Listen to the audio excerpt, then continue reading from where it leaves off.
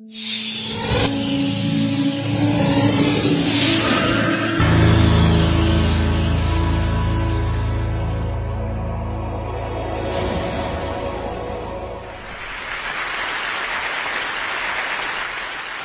very fortunate to be here. I feel so fortunate. I've been so impressed by the kindness expressed to me. I called my wife Leslie and I said, you know, there's so many good people trying to do so much good. It feels like I've landed in a colony of angels. It's a true feeling. But let me get to the talk. I see the clock is running. I'm a public school teacher, and I just want to share a story. My superintendent, her name is Pam Moran in Albemarle County, Virginia, the foothills of the Blue Ridge Mountains. And she's a very high-tech superintendent. She uses smart boards, she blogs, she tweets, she does Facebook, she does all this sort of high-tech stuff. She's a technology leader and an instruction leader. But in her office, there's this old wooden, weather-worn table, kitchen table, peeling green paint. It's kind of rickety. And I said, Pam, you're such a modern, cutting-edge person. Why is this old table in your office? And she told me, she said, you know, I grew up in southwestern Virginia, the coal mines and the farmlands of rural Virginia. And this table was in my grandfather's kitchen. And we'd come in from playing, he'd come in from plowing and working, and we'd sit around that table every night. And as I grew up, I heard so much knowledge and so many insights and so much wisdom come out around this table. I began to call it the wisdom table. And when he passed on, I took this table with me and brought it to my office, and it reminds me of him. It reminds me of what goes on around an empty space sometime. The project I'm going to tell you about is called the World Peace Game. And essentially, it is also an empty space. I'd like to think of it as a 21st century wisdom table, really. It all started back in 1977. I was a young man, and I had been dropping in and out of college. And my parents were very patient, but I had been doing intermittent sojourns to India on a mystical quest. And I remember the last time I came back from India in my long white flowing robes and my big beard and my John Lennon glasses, I said to my father, Dad, I think I've just about found spiritual enlightenment. He said, well, there's one more thing you need to find. I said, what is that, Dad? A job. And so they pleaded with me to get a degree in something. So I got a degree, and it turned out to be education. It was an experimental education program. It could have been dentistry, but the word experimental was in it, and so that's what I had to go for. And I went in for a job interview in the Richmond Public Schools in Virginia, the capital city, bought a three-piece suit, my concession to convention, kept my long beard and my afro and my platform shoes. At the time, it was the 70s. And I walked in and I sat down and had an interview, and I guess they were harder for teachers because the supervisor, her name was Anna Aero, said I had the job teaching gifted children. And I was so shocked, so stunned, I got up and said, well, thank you, but what do I do? Gifted education hadn't really taken hold too much. There weren't really many materials or things to use. And I said, what do I do? And her answer shocked me. It stunned me. Her answer set the template for the entire career I was to have after that. She said, what do you want to do? And that question cleared the space. There was no program directive, no manual to follow, no directives no standards in gifted education that way. And she cleared such a space that I endeavored from then on to clear a space for my students, an empty space whereby they could create and make meaning out of their own understanding. So this happened in 1978, and I was teaching many years later, and a friend of mine introduced me to a young filmmaker. His name is Chris Farina. Chris Farina is here today at his own cost. Chris, could you stand up and let them see a young visionary filmmaker who's made a film? This film is called World Peace and Other Fourth Grade Achievements. He proposed the film to me. It's a great title. He proposed the film to me, and I said, well, maybe it'll be on local TV and we can say hi to our friends. But the film has really gone places now. It's still in debt, but Chris has managed through his own sacrifice to get this film out. So we made a film, and it turns out to be more than a story about me, more than a story about one teacher. It's a story that's a testament to teaching and teachers. And it's a beautiful thing. And the strange thing is, when I watched the film, I had the eerie sensation of seeing it. I saw myself literally disappear. What I saw was my teachers coming through me. I saw my geometry teacher in high school, Mr. Roussell's wry smile under his handlebar mustache. That's the smile I use. That's his smile. I saw Jan Polo's flashing eyes. And they weren't flashing in anger. They flashed in love, intense love for her students. And I had that kind of flash sometimes. And I saw Miss Ethel J. Banks, who wore pearls and high heels to elementary school every day. And you know, she had that kind of old school teacher stare. You know the one. And I'm not even talking about you behind me, because I've got eyes in the back of my head. You know that teacher? I didn't use that stare very often, but I did have it in my repertoire. And Miss Banks was there as a great mentor for me. And then I saw my own parents, my first teachers. My father, a very inventive, spatial thinker. That's my brother Malcolm there on the right. And my mother, who taught me in fourth grade in segregated schools in Virginia, who was my inspiration. And really, I feel as though when I see the film, I have a gesture she does like this. I feel like I am a continuation of her gesture. I'm one of her teaching gestures. And the beautiful thing was I got to teach my daughter in elementary school, Madeline. And so that gesture of my mother's continues through many generations. It's an amazing feeling to have that lineage. And so I'm here standing on the shoulders of many people. I'm not here alone. There are many people on this stage right now. And so this World Peace game I'd like to tell you about. It started out like this. It's just a 4-foot by 5-foot plywood board in the inner city urban school, 1978. I was creating a lesson for students on Africa. We put all the problems of the world there, and I thought, let's let them solve it. I didn't want to lecture or have just book reading. I wanted to have them be immersed and learn the feeling of learning through their bodies. So I thought, well, I like to play games. I'll make something, I didn't say interactive. We didn't have that term in 1978, but something interactive. And so we made the game, and it has since evolved to a 4-foot by 4-foot by 4-foot plexiglass structure, and it has 4 plexiglass layers.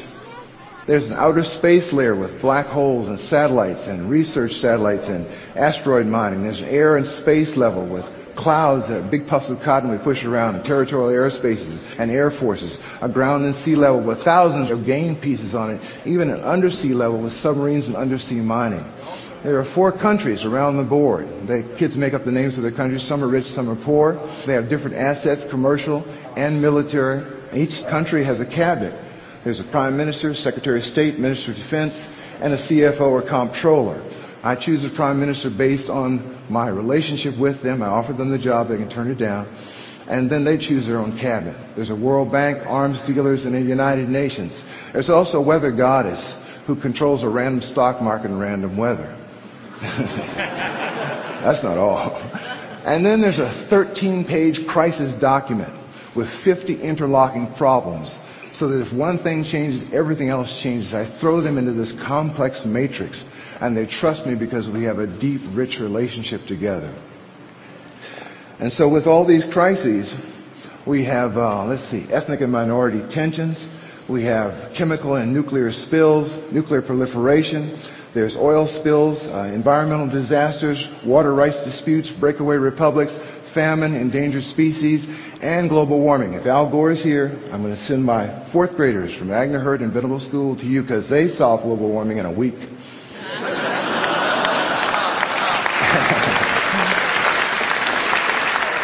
And they've done it several times. So I also have in the game a saboteur.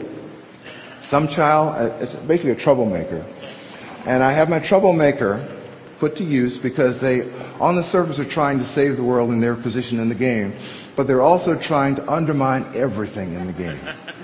They do it secretly through misinformation, ambiguities, and irrelevancies, trying to cause everyone to think more deeply.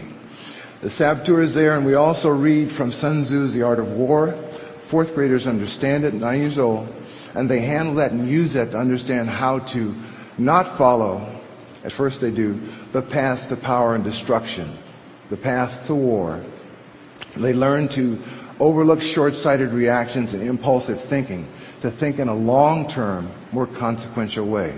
Stuart Brand is here, and one of the ideas for this game came from him with the Coevolution Quarterly article on a peace force. And in the game, sometimes students actually form a peace force. I'm just a clock watcher. I'm just a clarifier. I'm just a facilitator. The students run the game. I have no chance to make any policy whatsoever once they start playing.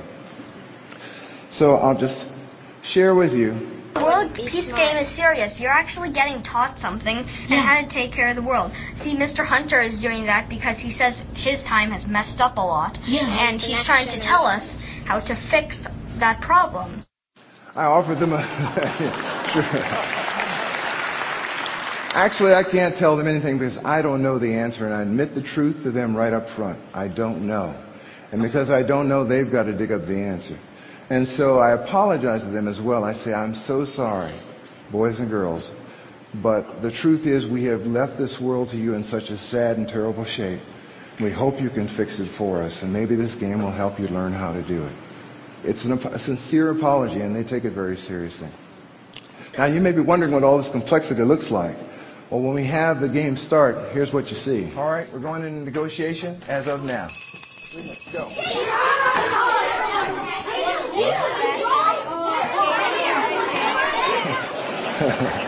My question to you is, who's in charge of that classroom?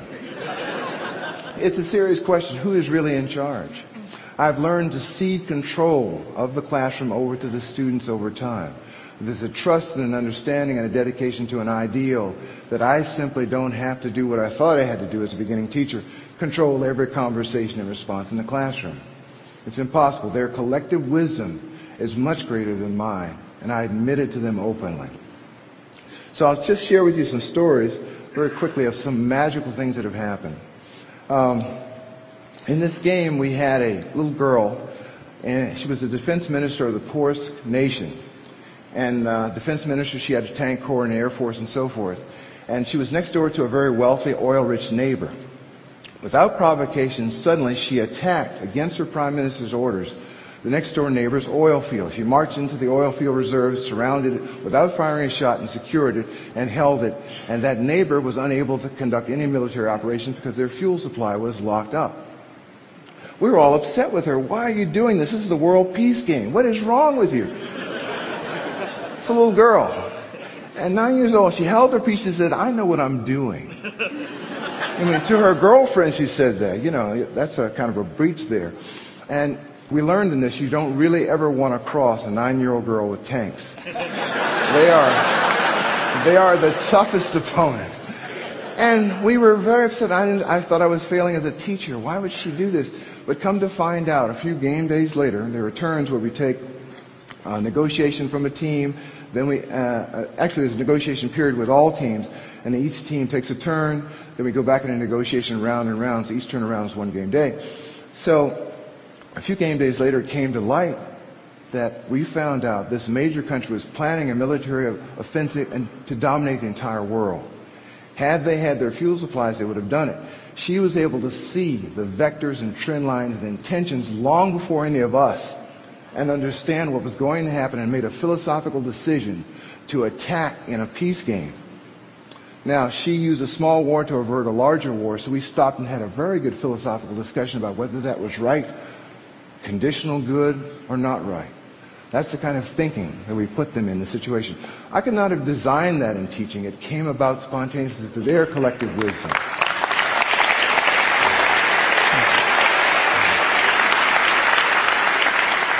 Another example, a beautiful thing happened. We have a letter in the game. If you were a military commander and you waged troops, the little plastic toys on the board, and you lose them, I put in a letter.